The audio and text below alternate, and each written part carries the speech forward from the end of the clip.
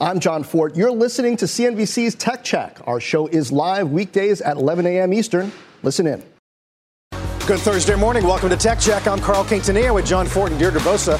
Today, scattered thunderstorms across the cloud. Software, MongoDB, Okta, C3 AI, all getting crushed, down 20 to 30% plus after earnings.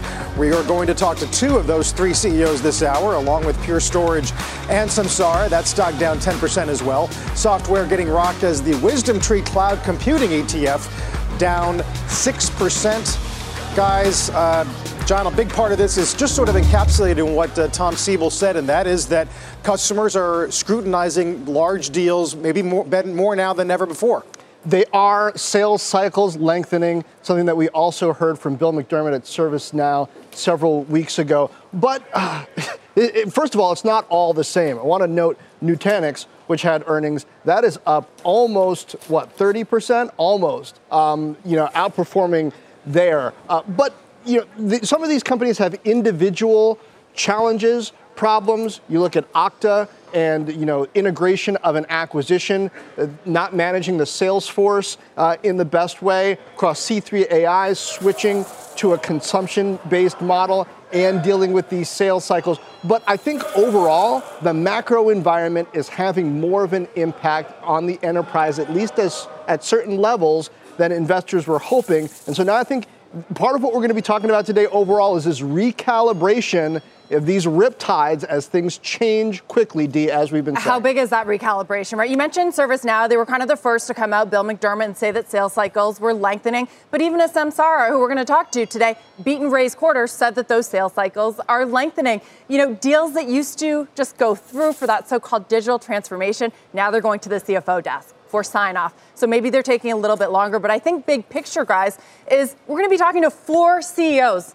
software CEOs, this program. We're going to find out how they are viewing demand. And that's really what investors are looking for right now. When we start off a month like September with the Wisdom Tree Cloud ETF down more than 7%, I guess, is this the next shoe to drop? John, you and I have talked about the hyperscalers, the cloud players. That has held up pretty well so far.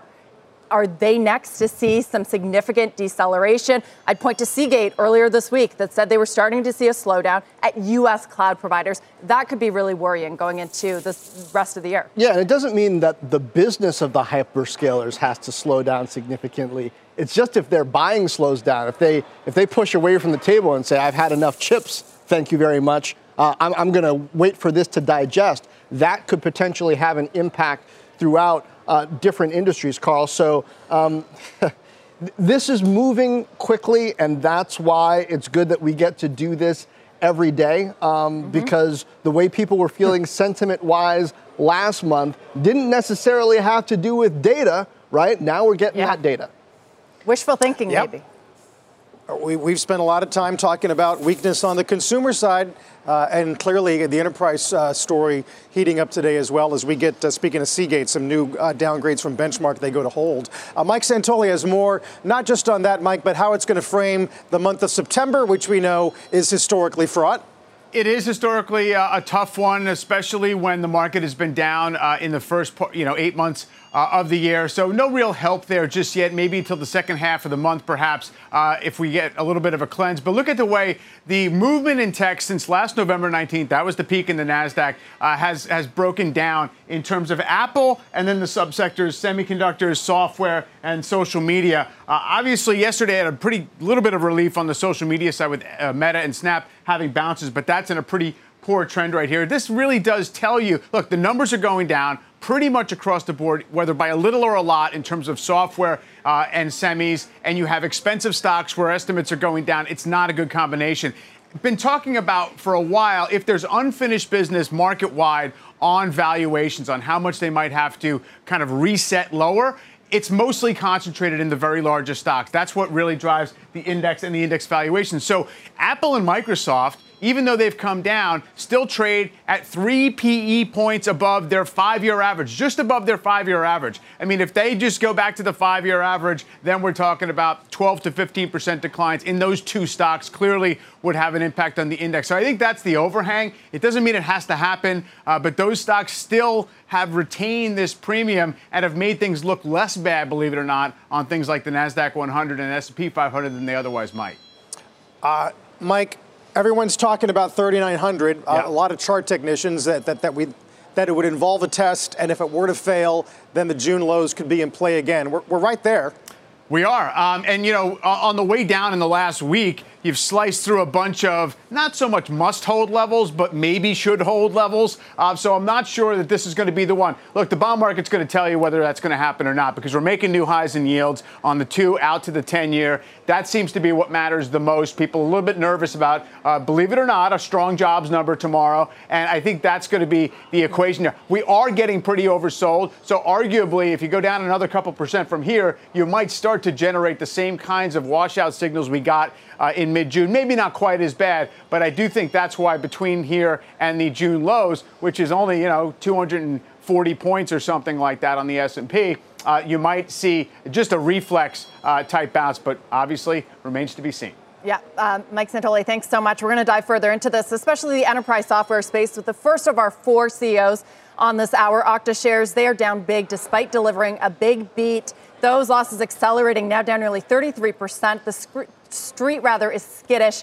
4 downgrades of that stock today. Okta CEO Todd McKinnon joins us now in a CNBC exclusive. Todd, good morning to you, and thank you for chatting with us today. I know that you guys had trouble with the integration of Auth0, but you're also reevaluating some of your longer-term targets. How much of that has to do with this integration and the challenges there, and how much has to do with the deal picture, the possibly softening macro backdrop, and longer deal times?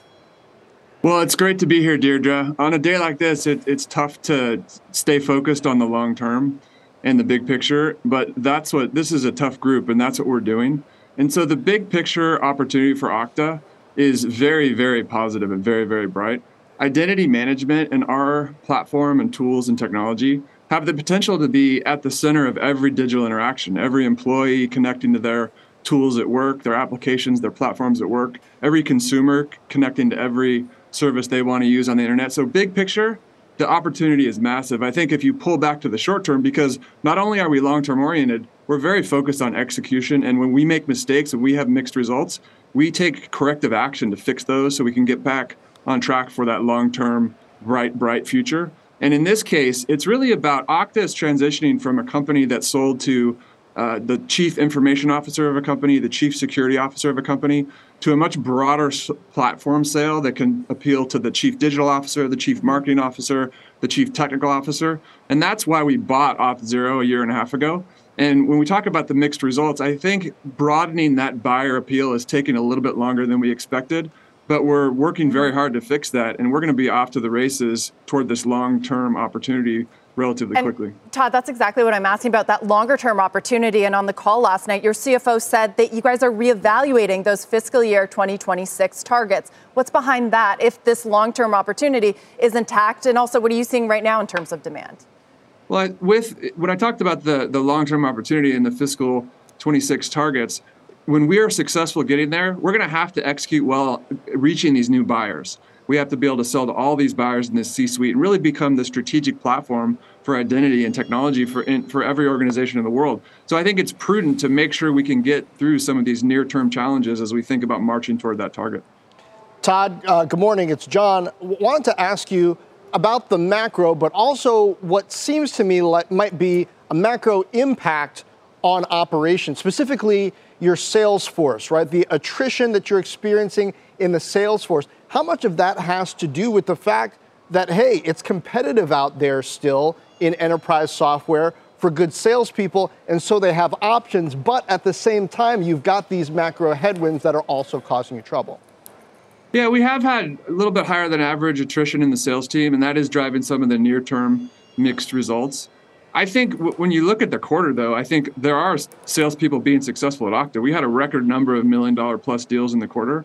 We had great customer retention. Our net retention for customer, which is really emblematic of customer success, is 120% plus. So there's a lot of success going on. But when you think about trying to reach this new buyer and bringing two sales forces together in service of trying to broaden that appeal in the C-suite of every organization in the world, that's challenging and a little bit more challenging than we thought it would be. So we're going to work through those issues and move forward. I think on your macro question, we are seeing a little bit of macro change, a little bit of lengthening of sales cycles. But I think big picture wise, that's a very small part of our mixed results. And we have a lot of these corrective actions we're taking in the short term are going to yield to a lot of positive momentum in the future. On the management level, as all of this is happening, your co-founder is taking a one-year break. Your chief product officer is leaving. How long is it going to take you to get your team on the cadence that you want to perform from here? Well, these are all personal decisions for people, and it's hard to speak broadly. But we have a great management team, and we have a team that's dedicated toward achieving this long-term vision, which is to free everyone to safely use any technology. And there's going to be some ups and downs, and there's going to be some short-term changes in tactics. But the long-term vision is very clear and very correct, and this team is fired up to go capture it. Hey, Todd, I'm fascinated by that comment that you think the challenges are more integration than macro. I guess, how do you think the picture would look if, in fact, you weren't dealing with sort of this integration issue at the moment? Is macro sort of steady? It's a great question. And when we think about, I talk a lot in this segment on the long-term opportunity. For us to reach that opportunity is bold and broad. It's not about just selling identity management to the CIO and the CISO, the chief security officer for employees. It's about every use case for identity across the whole company, for our customers, every digital interaction. And that's bold, and that's a massive opportunity. So I think ultimately working through some of these short-term challenges lead to a much, much bigger long-term opportunity for Okta. Todd, I'm just going to go back to sort of what I asked you earlier, and I'm just wondering if you're at odds with your CFO, or perhaps he misspoke, because you're talking about the long-term picture being intact, but again, he was talking about reevaluating those longer-term targets. So who's right here? I think we're very, very aligned. We work very closely together. We're very aligned.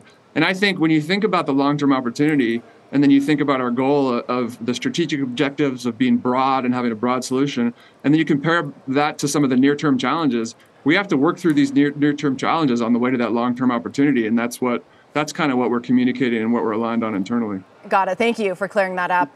Todd McKinnon, thanks for being with us this morning as well. We'll talk to you again soon. Good to be here. Thank you.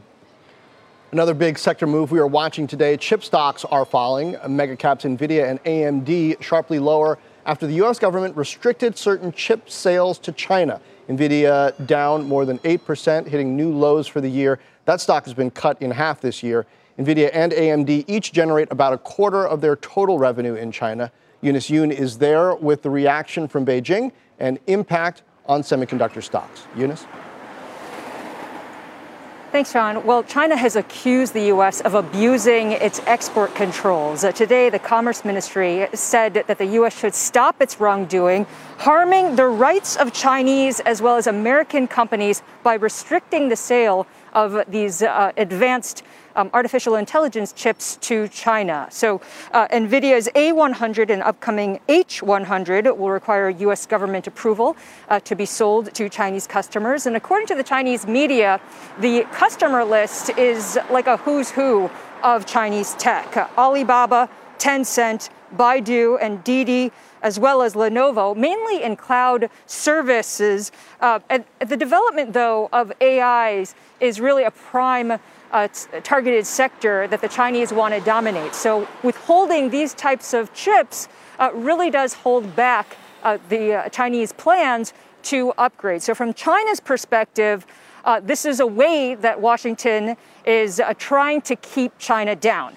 So they are trying to hold back their technological progress as well as their economic progress. And so really what we'll likely see is the Chinese solidifying in the Chinese leadership's mind the need to wean themselves off of U.S. advanced chips as well as other imported chips in order to make sure that their economy is not vulnerable And instead, the government here has been funneling a ton of money, as you all know, into subsidies as well as tax breaks to try to develop their own industry. Haven't really been doing a great job. And in fact, in recent weeks, they've been detaining a lot of the officials and executives because they've been misusing the funds. Yeah, Beijing has made a huge push to upgrade Chinese chips. From all the CEOs we talked to, hasn't really happened yet. Still a long way to go, Eunice. But last time, we talked about this a few years ago when the U.S. started to ban some technology we were sending over to China.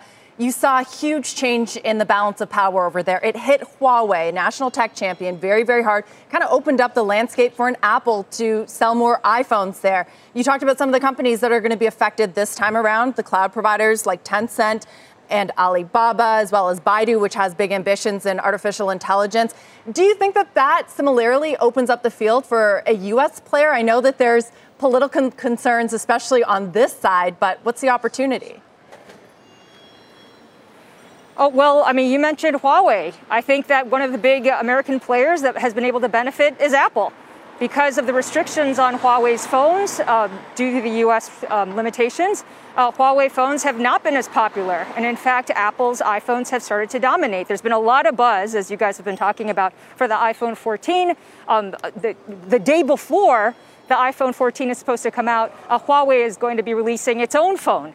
But it's going to be a 4G phone. It's not going to be as fancy and as exciting from a Chinese perspective, even as customers. So there is an opportunity there for some American companies. But at the same time, you will definitely see, I think, at least a great amount of effort, Carl, by the Chinese to create its own chips and advanced chips, because from a leadership perspective, they see this type of restriction as so economically damaging to their future.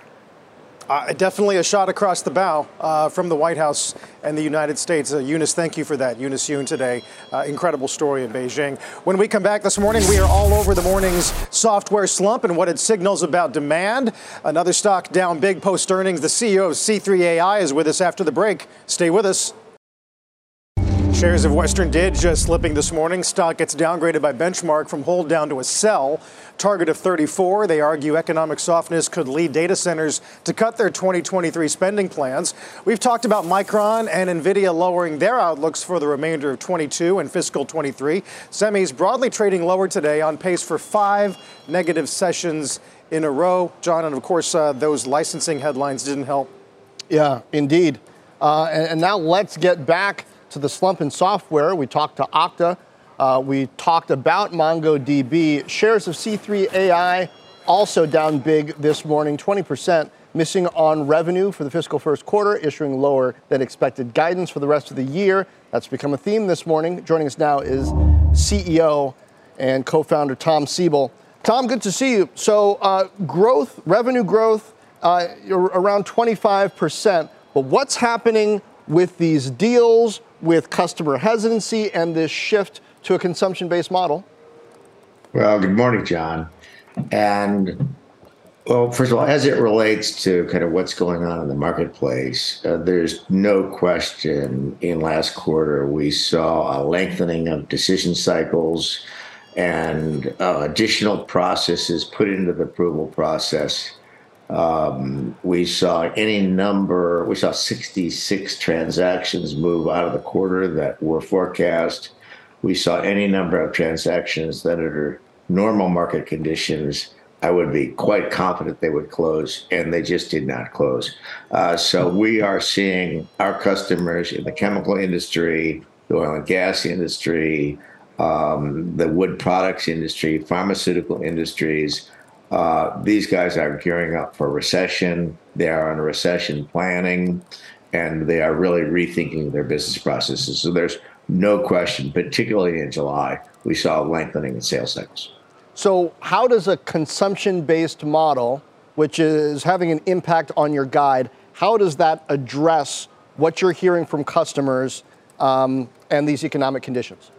It addresses it in a big way. So for the last decade, John, as you know, we've been selling transactions $1 million, $5 million, $25 million, $50 million at a time. And so we've been something of an anomaly in the SaaS software market. What has become the standard in the SaaS software market is really consumption-based pricing, like we see at Snowflake, Datadog, AWS, Google. So, if you price our products at 55 cents per CPU hour, it actually is revenue neutral without having to over, say, 10 quarters, it's revenue neutral without having to negotiate $5, $10, $20 million deals. Now, importantly, in the quarter, we significantly expanded our strategic partnership with our partners at Google Cloud, where Google Cloud will now, they have 4,000 people selling our applications worldwide. They've committed to jointly fund pilot projects at 134 tier one customers. And so in order to really take advantage of that, we need to bring our pricing in line with their pricing, and they sell on a consumption-based model. So the net of this is that we will be closing, certainly in order of magnitude, I think, more customer relationships in very short order. However, for a short period of time, our revenue goes flat. And then as you get into calendar year 23, the revenue, it hits a hockey stick, and our growth rates should be very substantial. So we're in this for the long term, and this was a decision that we made that we're quite satisfied will result in more customers, better partners, more revenue growth, more profitability, and we will emerge from this recession a stronger, more prosperous company with greater market share. Interesting to hear you use the R word there, Tom. I am curious, the shift in sentiment among customers, has it been abrupt or has it been in the oven for a while? And I wonder if you can compare it to maybe some prior downturns we've had the last 20 years. Well, I would say the headwinds in July were pretty bracing, Carl. I mean, I didn't see it coming.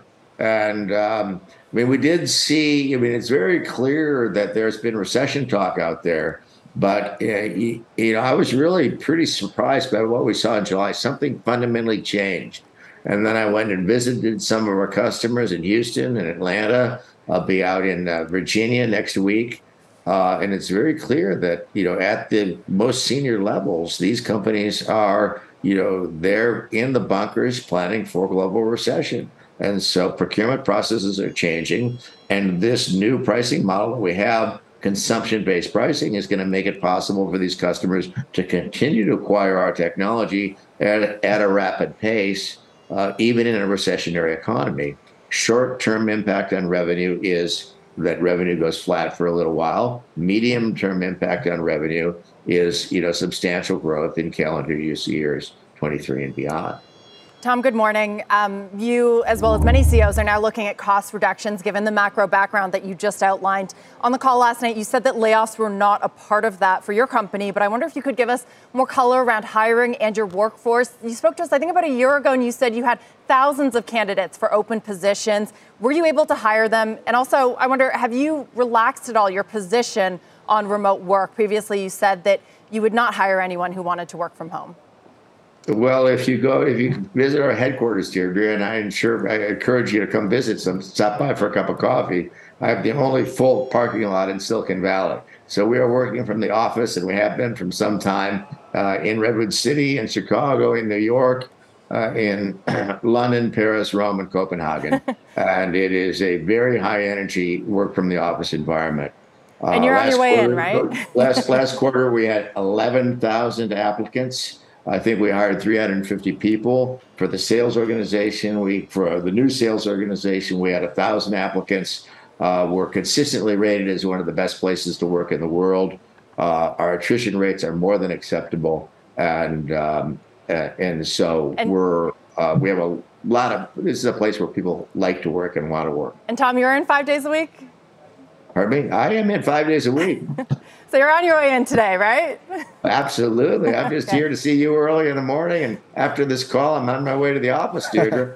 Still before 9 on the West Coast. How quickly we forget. Tom, going more into that Google deal and the partnerships, even as it works through the consumption model, Practically, how long is that going to work, and what kind of sales capacity do you need to make sure that you take full advantage of that?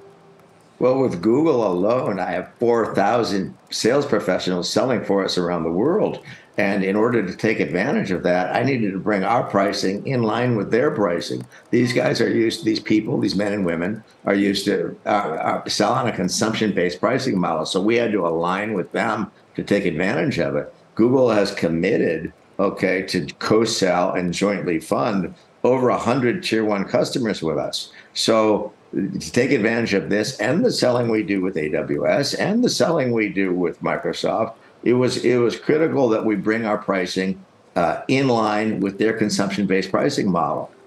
Net effect will be a much greater number of customers. Net effect, once we get into calendar year 23 and calendar year 24, is going to be much greater revenue growth, much greater market share, and greater profitability. In answer to your other question, Deirdre, we are hiring. There is no layoff, but we are putting together, we have put into place very rigorous cost controls to make sure that by the end of next fiscal year that we're running a cash positive, non-GAAP profitable business. All right. Tom Siebel, CEO of C3 AI. Thank you. Pouring some cold water on Disney's prime copycat. That story is coming up next as Tech Check is back in just 3 minutes. Welcome back to Tech Check. I'm Christina Parts-Nevelis, and here's what's happening at this hour. The chairman of Russia's second biggest oil company died today, the latest in a series of sudden deaths among the country's business leaders. Reuters reports 2 sources are saying Lukoil chairman Ravel Maganov died after falling from a hospital window in Moscow. In a statement, the company said he died following a serious illness. Soon after Russia's invasion of Ukraine, Lukoil's board called for negotiations to quickly end the fighting. The U.S. Labor Department reports today that new claims for unemployment insurance fell to their lowest levels since late June. That would be 232,000. The government will release its August jobs number tomorrow morning. And Twitter is testing a new feature many typo-prone users have been waiting for. Some paying customers will be able to edit a tweet within 30 minutes of posting it. The tweet will be labeled, and readers will be able to see past versions to, in the company's words, protect the integrity of the conversation. Carl, back over to you. All right, Christina, thank you very much. We have bounced off some intraday lows. Dow was down about 300, currently down about 100. Watch Disney, reportedly now working on its own Prime-like subscription service. Our Julia Borston has some more details on that offering. Hey, Julia. Well, Carl, Disney is working on a membership program, but sources tell me it's not like Amazon Prime, which is all about e-commerce and free shipping. This membership would be about customizing and connecting the experience for fans across the parks and Disney Plus and Disney's other businesses. Now, a source close to the situation tells me it is still very much early days, and details on pricing for a membership and what exactly would be included have not yet been determined. But my source says the company is looking at potentially offering exclusive merchandise, exclusive content, or experiences, along with discounts and deals. Now, there is no doubt that having more data connecting people's online and offline behavior could be massively valuable for Disney for marketing and could drive attendance at the parks or even movie theaters, plus could drive more purchases both online and offline. Disney's saying, quote, technology is giving us new ways to customize and personalize the consumer experience, so we are delivering entertainment experiences and products that are most relevant to each of our guests. Disney is more than a brand to our consumers. It's a lifestyle, and we are exploring how to better serve them across our many touch points. Now, Disney is separately working to include QR codes on Disney Plus to make it easier to shop from the streaming service, but that is really more about cross-platform integration and is separate from this membership service in the works. But one thing, guys, is worth noting is this is all part of a broader trend of media companies trying to own their relationship with their consumer as they separate out from the bundle. And Disney has a real advantage in that regard because of the physical touch point of the parks. Guys? Yeah, Julia, Jason Calacanis on this program, earlier version of it years ago, saying Disney should do exactly this. Let's see if they execute the Calacanis plan. Well, if you look at the Dow, down less than 100 points. You're missing the larger story. Sharp moves beneath the surface. The WCLD Cloud Index down more than 7%. MongoDB, Okta, among those that are down big. Samsara, another software name, taking it on the chin today, post-earnings. It is down about 18, 19%. We got an exclusive interview with the CEO next.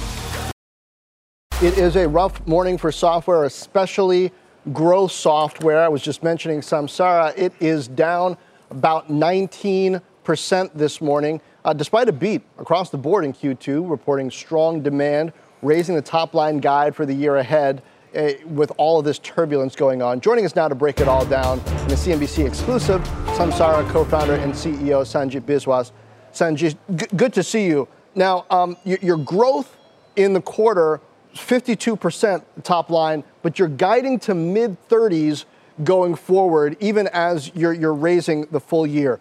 What's happening in the larger environment, whether it's the overall macro or what, that's causing what some would point to as a growth deceleration? Well, first, John, thanks for having me on.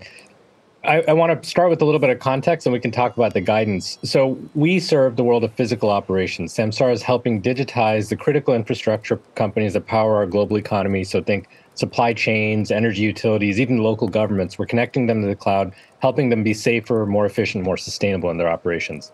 The need for that technology is persistent across whatever is going on with interest rates in the macroeconomy. We all need this infrastructure to function, and they're digitizing very rapidly. So that's what we're selling into, and that's why we remain in an investment mode as we continue to build this company for the long term. We had a great Q2. We reported 52% year-over-year growth. We raised our guide, as you mentioned, but we are being cautious. And so I think it makes sense for us to take a look at what's going on in the macroeconomy, make sure we're being conservative in our planning and our guidance. But we do see the opportunity for growth, and that's what we focus on. Yeah, your growth overall, strong. I mean, hey, mid-30s growth, given the environment that we're in, is pretty significant. But I wonder what the follow-on effects are of what you described as some lengthening sales cycles, customers taking extra time to dot the I's and cross the T's and make sure they're getting that ROI, maybe having to go through more approvals. How much are you being conservative either in your hiring, increasingly so, or in what you're investing in go-to-market, given everything else that's happening? So we are continuing to invest, and that's the important thing to highlight here is as we're growing, we're at scale, and there's a natural sort of deceleration that occurs as the numbers get larger and larger. We reported ARR of over $660 million. So we're getting to the scale where 30% growth is a very large number, and we're making sure to invest in that. So we're hiring across the board. We have about 300 open recs, but we're keeping an eye on ROI and on our path to profitability. So we're making sure that every incremental hire we make directly has an impact on growing the business and doing it in a sustainable way that marches us towards profitability. So that's how we think about it, is that balance between growth and profitability. Sanjit, it's Deirdre. Good morning. Any color that you could provide on what you've seen in the current quarter so far? Has deal time or the cycle continued to lengthen at all? Are you seeing any differences between the different sectors that you serve? So we do serve a broad variety of industries. I mentioned a few of them, but it's everyone from the supply chain companies to the energy utilities to others. We see across the board, there is more scrutiny on the deals themselves in terms of making sure there's clear ROI. However, we're seeing the free trial conversion rates continue to remain at a high rate. We see basically the need for the software, the need for the technology is really fundamental. And so I think CFOs are naturally being cautious as they think about, is every dollar going to growth in their own businesses? But we're not seeing a fundamental shift in terms of the need for the technology. So that's something that is really persistent across all different industries. The need is still very much there. So when you think about operating margin targets, given sort of the headwinds, but also the cost discipline, I mean, directionally it's going in the right direction, but how good can they get closer to getting flat? Well, that's our goal, is to continue that march towards profitability. We showed a 17 percentage point improvement in our operating margin, our non-GAAP operating margin in the last quarter. And that's been a concerted effort across the company. We want to make sure we're building a strong business for the long term. So you'll see us get there. And this is something that we're going to move towards regardless of what happens in the macro economy. Strong growth, despite everything going on. Sanjit Biswas from Samsara, thanks for joining us. Thanks for having me, John. It's been a busy day, but coming up next week, it's going to be even busier. Tech Check will be live at the Code Conference in LA. We will hear from Tim Cook, Andy Jassy, Sundar Pichai, and many more. You do not want to miss that one. Tech Check is back in 2. Let's get a check on one of the biggest laggards on the NASDAQ this morning. That would be Datadog, or I should say another. It is the third biggest laggard after Okta and NVIDIA. It's down more than 40% year to date, falling further today as software stocks continue to see pressure. That said, Bank of America calling it a buy this morning, initiating the stock with a $135 price target, calling its product suite a, quote, best-of-breed portfolio with expansion potential. As I mentioned, stock is down more than 10% this morning. Tech Check is back in just a moment.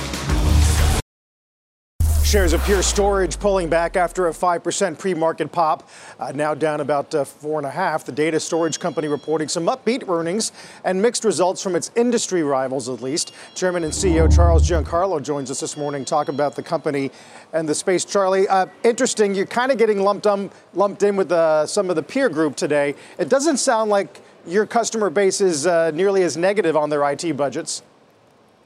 No, it's certainly true. I mean, we raised, we had a great quarter in Q2. We raised for next quarter and the year as a whole. So, we're seeing very strong demand and an increasing pipeline. Curious as to the market response today, but I think you're right. It's just tied into the larger macro. Right. Now, speaking of macro, you do carve out some part of the conversation to focus on Europe. And there you say the challenges maybe are a bit more acute.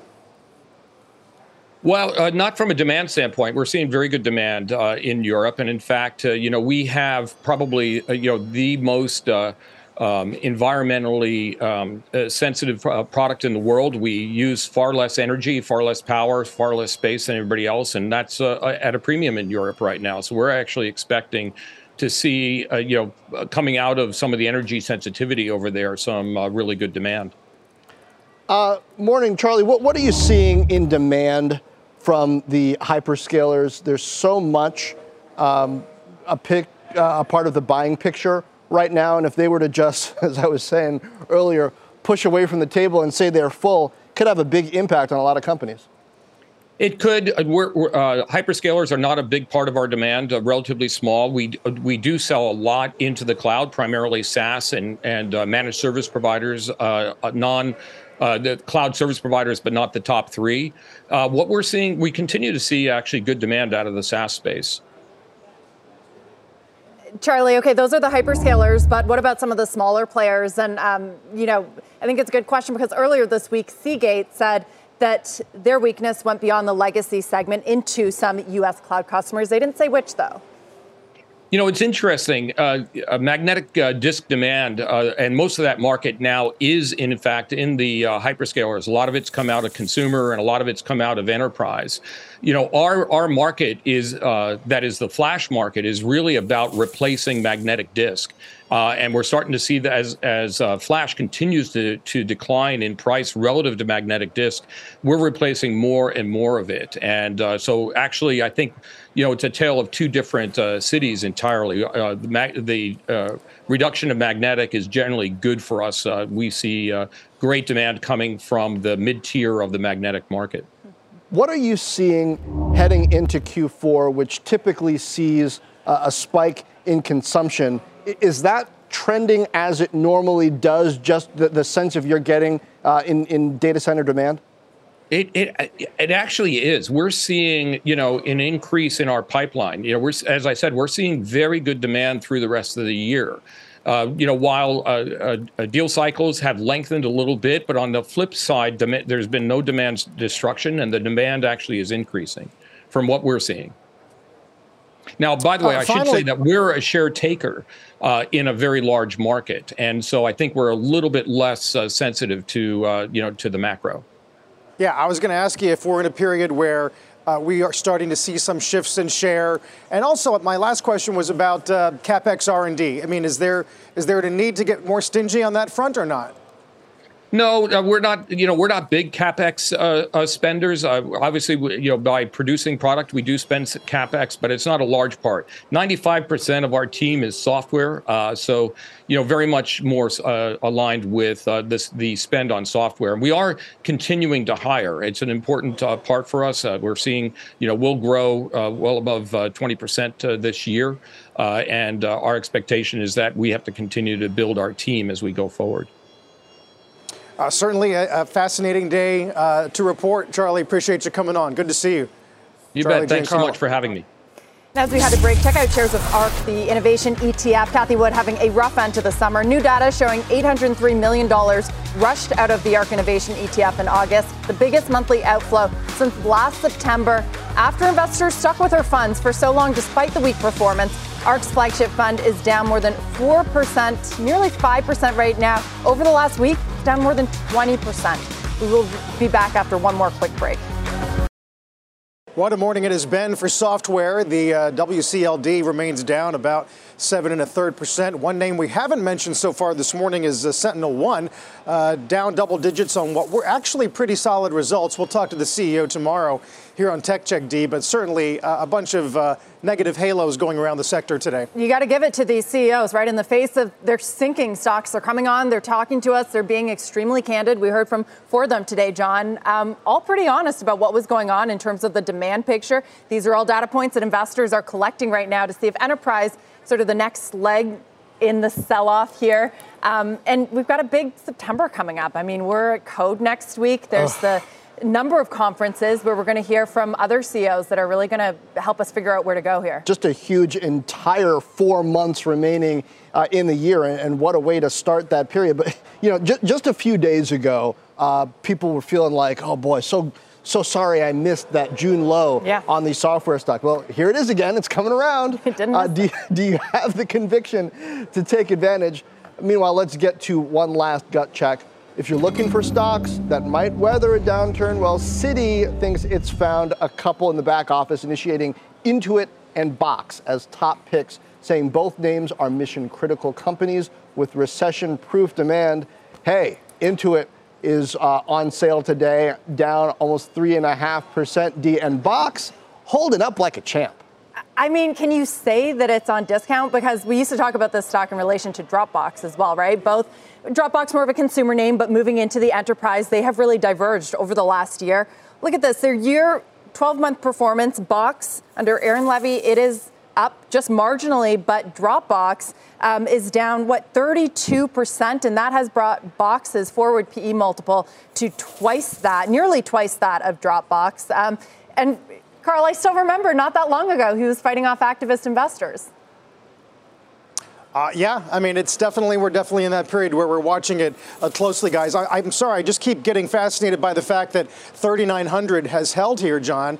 We're back at 39.12. Some pretty fascinating 52-week lows: Paramount, Match, PVH, Verizon, Salesforce, and of course Intel and Nvidia on that news that did not help the chip sector on a week where Citi already said that they were basically throwing in the towel. I mean, what a setup for the jobs number tomorrow, especially considering that 1,000-point drop on the Dow last Friday, right? So you got a week away from that. You got a jobs number. Is good news bad news? Is good news good news?